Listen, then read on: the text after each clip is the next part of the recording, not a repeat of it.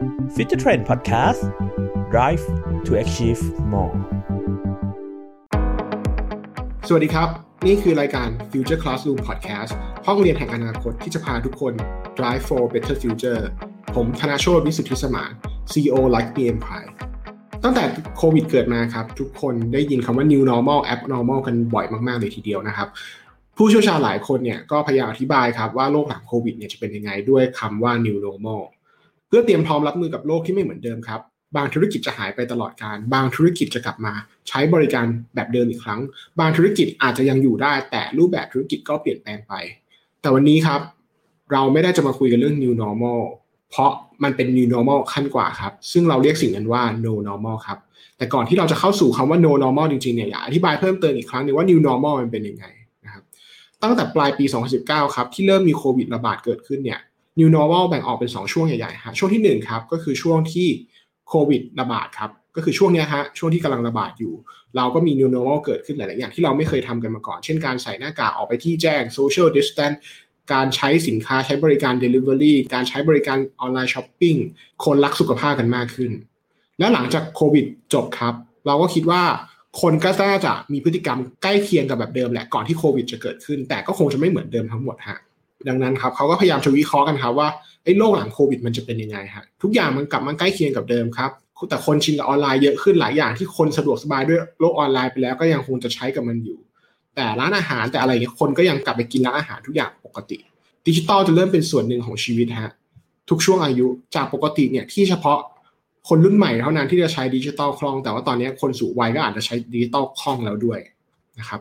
แต่โควิดเองครับปัจจุบันฮะก็ยังคงกลายพันธุ์อย่างต่อเนื่องครับยังมีโอกาสปะทุระลอกใหม่ตลอดเวลาครับอยู่เรื่อยๆวัคซีนที่มีครับคุณภาพก็สูงไม่เพียงพอรับมือสายพันธุ์ใหม่ๆครับเพราะฉะนั้นภาวะ New Normal ในช่วงที่2ก็อาจจะไม่เกิดขึ้นเร็วๆนี้ก็ได้ครับแล้วเมื่อโควิดมันอยู่กับเรานานๆครับสิ่งที่มันเกิดขึ้นส่งผลกับความ normal หรือความ new normal ของเราเนี่ยมันก็จะเพิ่มมิติมากขึ้นเรื่อยๆครับทั้งรูปแบบการใช้ชีวิตเศรษฐกิจสังคมครับเราก็อาจจะเปลี่ยนแปลงไปตลอดกาลหรือมันอาจจะเปลี่ยนแปลงเรื่อยๆอย่างต่อเนื่องครับตามสถานการณ์โลกที่มันเปลี่ยนแปลงไปซึ่งปัจจุบันครับ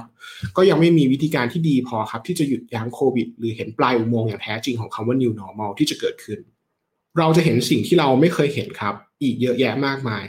หรือเราจะเรียกสิ่งนี้ว่า new normal ที่มันเกิดใหม่ครับใน1เดือนเนี่ยครับอาจจะเกิดหลายๆครั้งมีเหตุการณ์ต่างๆที่น่าตกใจฮะแล้วเราไม่คิดว่ามันจะเกิดแต่มันก็เกิดขึ้นและส่งผลต่อการดำเนินชีวิตของเราครับ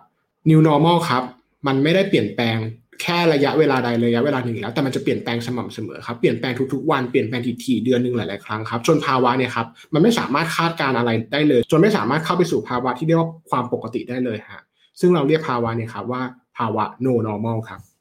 การที่เราเป็นผู้บริหารขององค์กรนะฮะระดับสูงเนี่ยการเข้าใจภาวะที่เกิดขึ้นเนี่ยครับว่ามันคือ no normal เนี่ยมันเป็นเรื่องที่สำคัญมากๆเพราะถ้าเกิดเราเข้าใจสถานการณ์ที่ผิดครับวิธีการทำงานแนวทางต่างๆของเรามันก็จะผิดไปด้วยครับเมื่อเราเข้าใจสถานการณ์ที่ถูกต้องเมื่อเราเข้าใจว่าเรากำลังอยู่ในสภาวะ no normal ครับไม่ใช่ new normal หรือ abnormal อีกแล้วเนี่ยวิธีการทำงานของเราก็จะถูกต้องมากขึ้นเราจะเข้าใจครับว่าในยุค no normal ครับเราจะตัดสินใจเราจะวางแผนเราจะบริหารจัดการยังไงดีทีนี้ครับอะไรคือสาเหตุที่ทำให้มันเกิด no normal อย่างแท้จริงฮะเราต้องเข้าใจก่อนเราถึงจะ action เราถึงจะวางแผนได้ต้นเหตุของการเกิด no normal ครับแท้จริงแล้วมันเกิดจาก digital disruption ฮะ digital disruption เนี่ยมันคือเทคโนโลยีฮะที่จะเข้ามาเปลี่ยนแปลงชีวิตคนให้ดีขึ้นครับเมื่อชีวิตคนดีขึ้นง่ายขึ้นฮะวิธีการใช้ชีวิตของเรามันก็เปลี่ยนแปลงไปครับเมื่อวิธีการใช้ชีวิตของคนเปลี่ยนแปลงไปธุรกิจฮะหรือว่าสิ่งต่างๆบนโลกมันก็จะค่อยๆเปลี่ยนแปลงไปตามครับเมื่อมันเปลี่ยนแปลงไปมากๆมันก็เกิดภาวะที่เรียกว่า new normal ครับแต่ว่า digital disruption มันก็จะเกิดกับทุกๆ industry เลยเพราะฉะนั้นการเปลี่ยนแปลงมันก็จะเกิดขึ้นเยอะและเร็วมากๆแต่ทั้งหมดเนี่ยครับก็เทียบไม่ได้เลยกับเมื่อตอนที่มันเกิดโควิดฮะเพราะโควิดเนี่ยมาเป็นตัวเร่งปฏิกิริยาที่ทำให้ภาวะ new normal เนี่ยมันเกิดขึ้นเร็วขึ้นถี่ขึ้น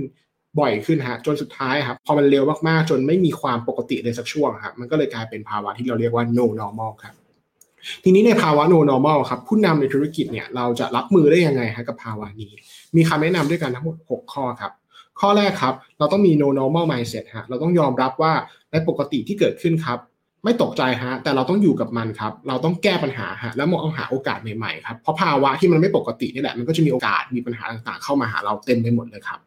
และการที่เราจะแก้ปัญหาที่มันใหญ่ๆที่มันเกิดขึ้นในช่วง no normal ได้หรือเราจะใช้โอกาสในช่วงที่มันเกิดขึ้นใน no normal ได้เนี่ยให้เกิดประโยชน์ครับ เราคนเดียวไม่พอครับเราเป็นผู้นำองค์กรเราต้องสื่อสารกับคนทั้งองค์กรให้เข้าใจครับว่าตอนนี้มันคือทิศทางแบบไหนครับเพื่อเขาจะได้ซัพพอร์ตเราได้อย่างเต็มที่ฮะการเปลี่ยนแปลงที่ยิ่งใหญ่มันไม่สามารถเกิดขึ้นได้ด้วยตัวเราคนเดียวครับ mindset นี้ต้องไปทั้งองค์กรข้อที่2ครับเราต้องพยายามปรับตัวอยู่ตลอดเวลาครับในภาวะ new normal ครับมันคือความไม่ปกติฮะทุกอย่างมันเกิดขึ้นใหม่ทุกๆวันฮะอาจจะไม่มีเวลาให้เราหยุดพักครับเพราะฉะนั้นเมื่อเจอโอกาสใหม่ๆเมื่อเจอปัญหาครับให้รีบแก้ทันทีครับเราต้องปรับตัวตลอดเวลาอย่ารอครับเพราะอาจจะมีปัญหาใหม่ๆเกิดขึ้นให้เราแก้ทุกวันฮะถ้าเกิดเราสะสมไว้หมักหมมไว้เราหยุดพักไว้เนี่ยสุดท้ายปัญหามันอาจจะยิ่งใหญ่จนเราไม่สามารถแก้มันแล้วก็ได้ครับความช้านิดเดียวของเรามันอาจจะเป็นโอกาสของคู่แข่งครับหรือความช้านิดเดียวของเรามันอาจจะเป็นโอกาสครั้งสุดท้ายของธุรกิจเราที่จะอยู่รอดก็ได้ประเด็นที่3ครับก็คือ digitalization ครับ new normal ครับมันเกิดจาก new normal หลายๆครั้งและมันไม่ได้เกิดจากโควิดฮะแต่มันเกิดจาก digital disruption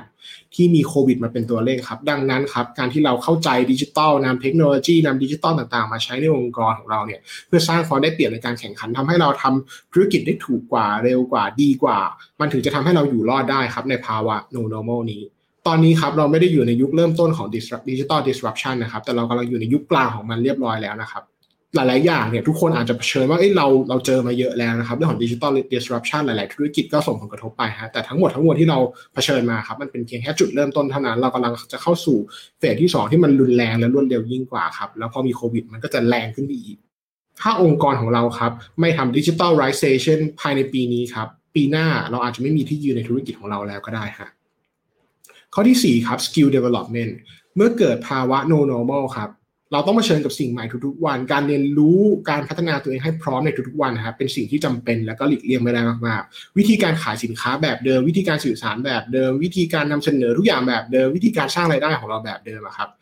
บการสร้างความได้เปรียบแบบเดิมมันอาจใช้ไม่ได้แล้วอีกต่อไปเราไม่สามารถพูดได้ปกติเราทำแบบนี้ดังนั้นคราวนี้เราจะทำแบบนั้นอีกอะไรเงี้ยต้องบอกว่าปกติเราทำแบบนี้แต่ตอนนี้มันไม่ปกติดังนั้นเราต้องทำแบบอื่นแทนด้วยซ้ำตัวอย่างเช่นนะครับร้านอาหารเนี่ยครับภายในระยะเวลาเพียงแค่ชั่วข้ามคืนก็ไม่สามารถขายอาหารได้แบบเดิมอีกต่อไปฮะถ้าเราไม่เตรียมสกิลใหม่ๆของเรารองรับไว้ตั้งแต่เริ่มต้นนะครับเราจะแก้ปัญหานี้ได้ยังไงถ้าเกิดเราเป็นเจ้าของร้านอาหารฮะเพราะฉะนั้นการพัฒนาสกิลตัวเองอย่างต่อเนื่องมองหาโอกาสให้กับธุรกิจใหม่ๆมองหาโอกาสในการแก้ปัญหาจึงเป็นเรื่องที่สำคัญมากๆครับไม่งั้นเราจะไม่สามารถรองรับการแก้ปัญหาการเปลี่ยนแปลงระดับชั่วข้ามคืนได้เลยข้อ5ครับ everyday risk management ครับเมื่อโลกของเราเปลี่ยนแปลงไปทุกวันครับอะไรก็เกิดขึ้นได้เราจะไม่บริหารจัดการทุกๆความเสี่ยงที่มันเกิดขึ้นในทุกๆวันของเราได้ยังไงฮะสิ่งที่มันไม่เคยเกิดขึ้นตลอด20-30 ปี10 ปีที่มันผ่านมาในชีวิตของเราเนี่ยแต่มันเกิดขึ้นรุนแรงรวดเร็วในระยะเวลาเพียงแค่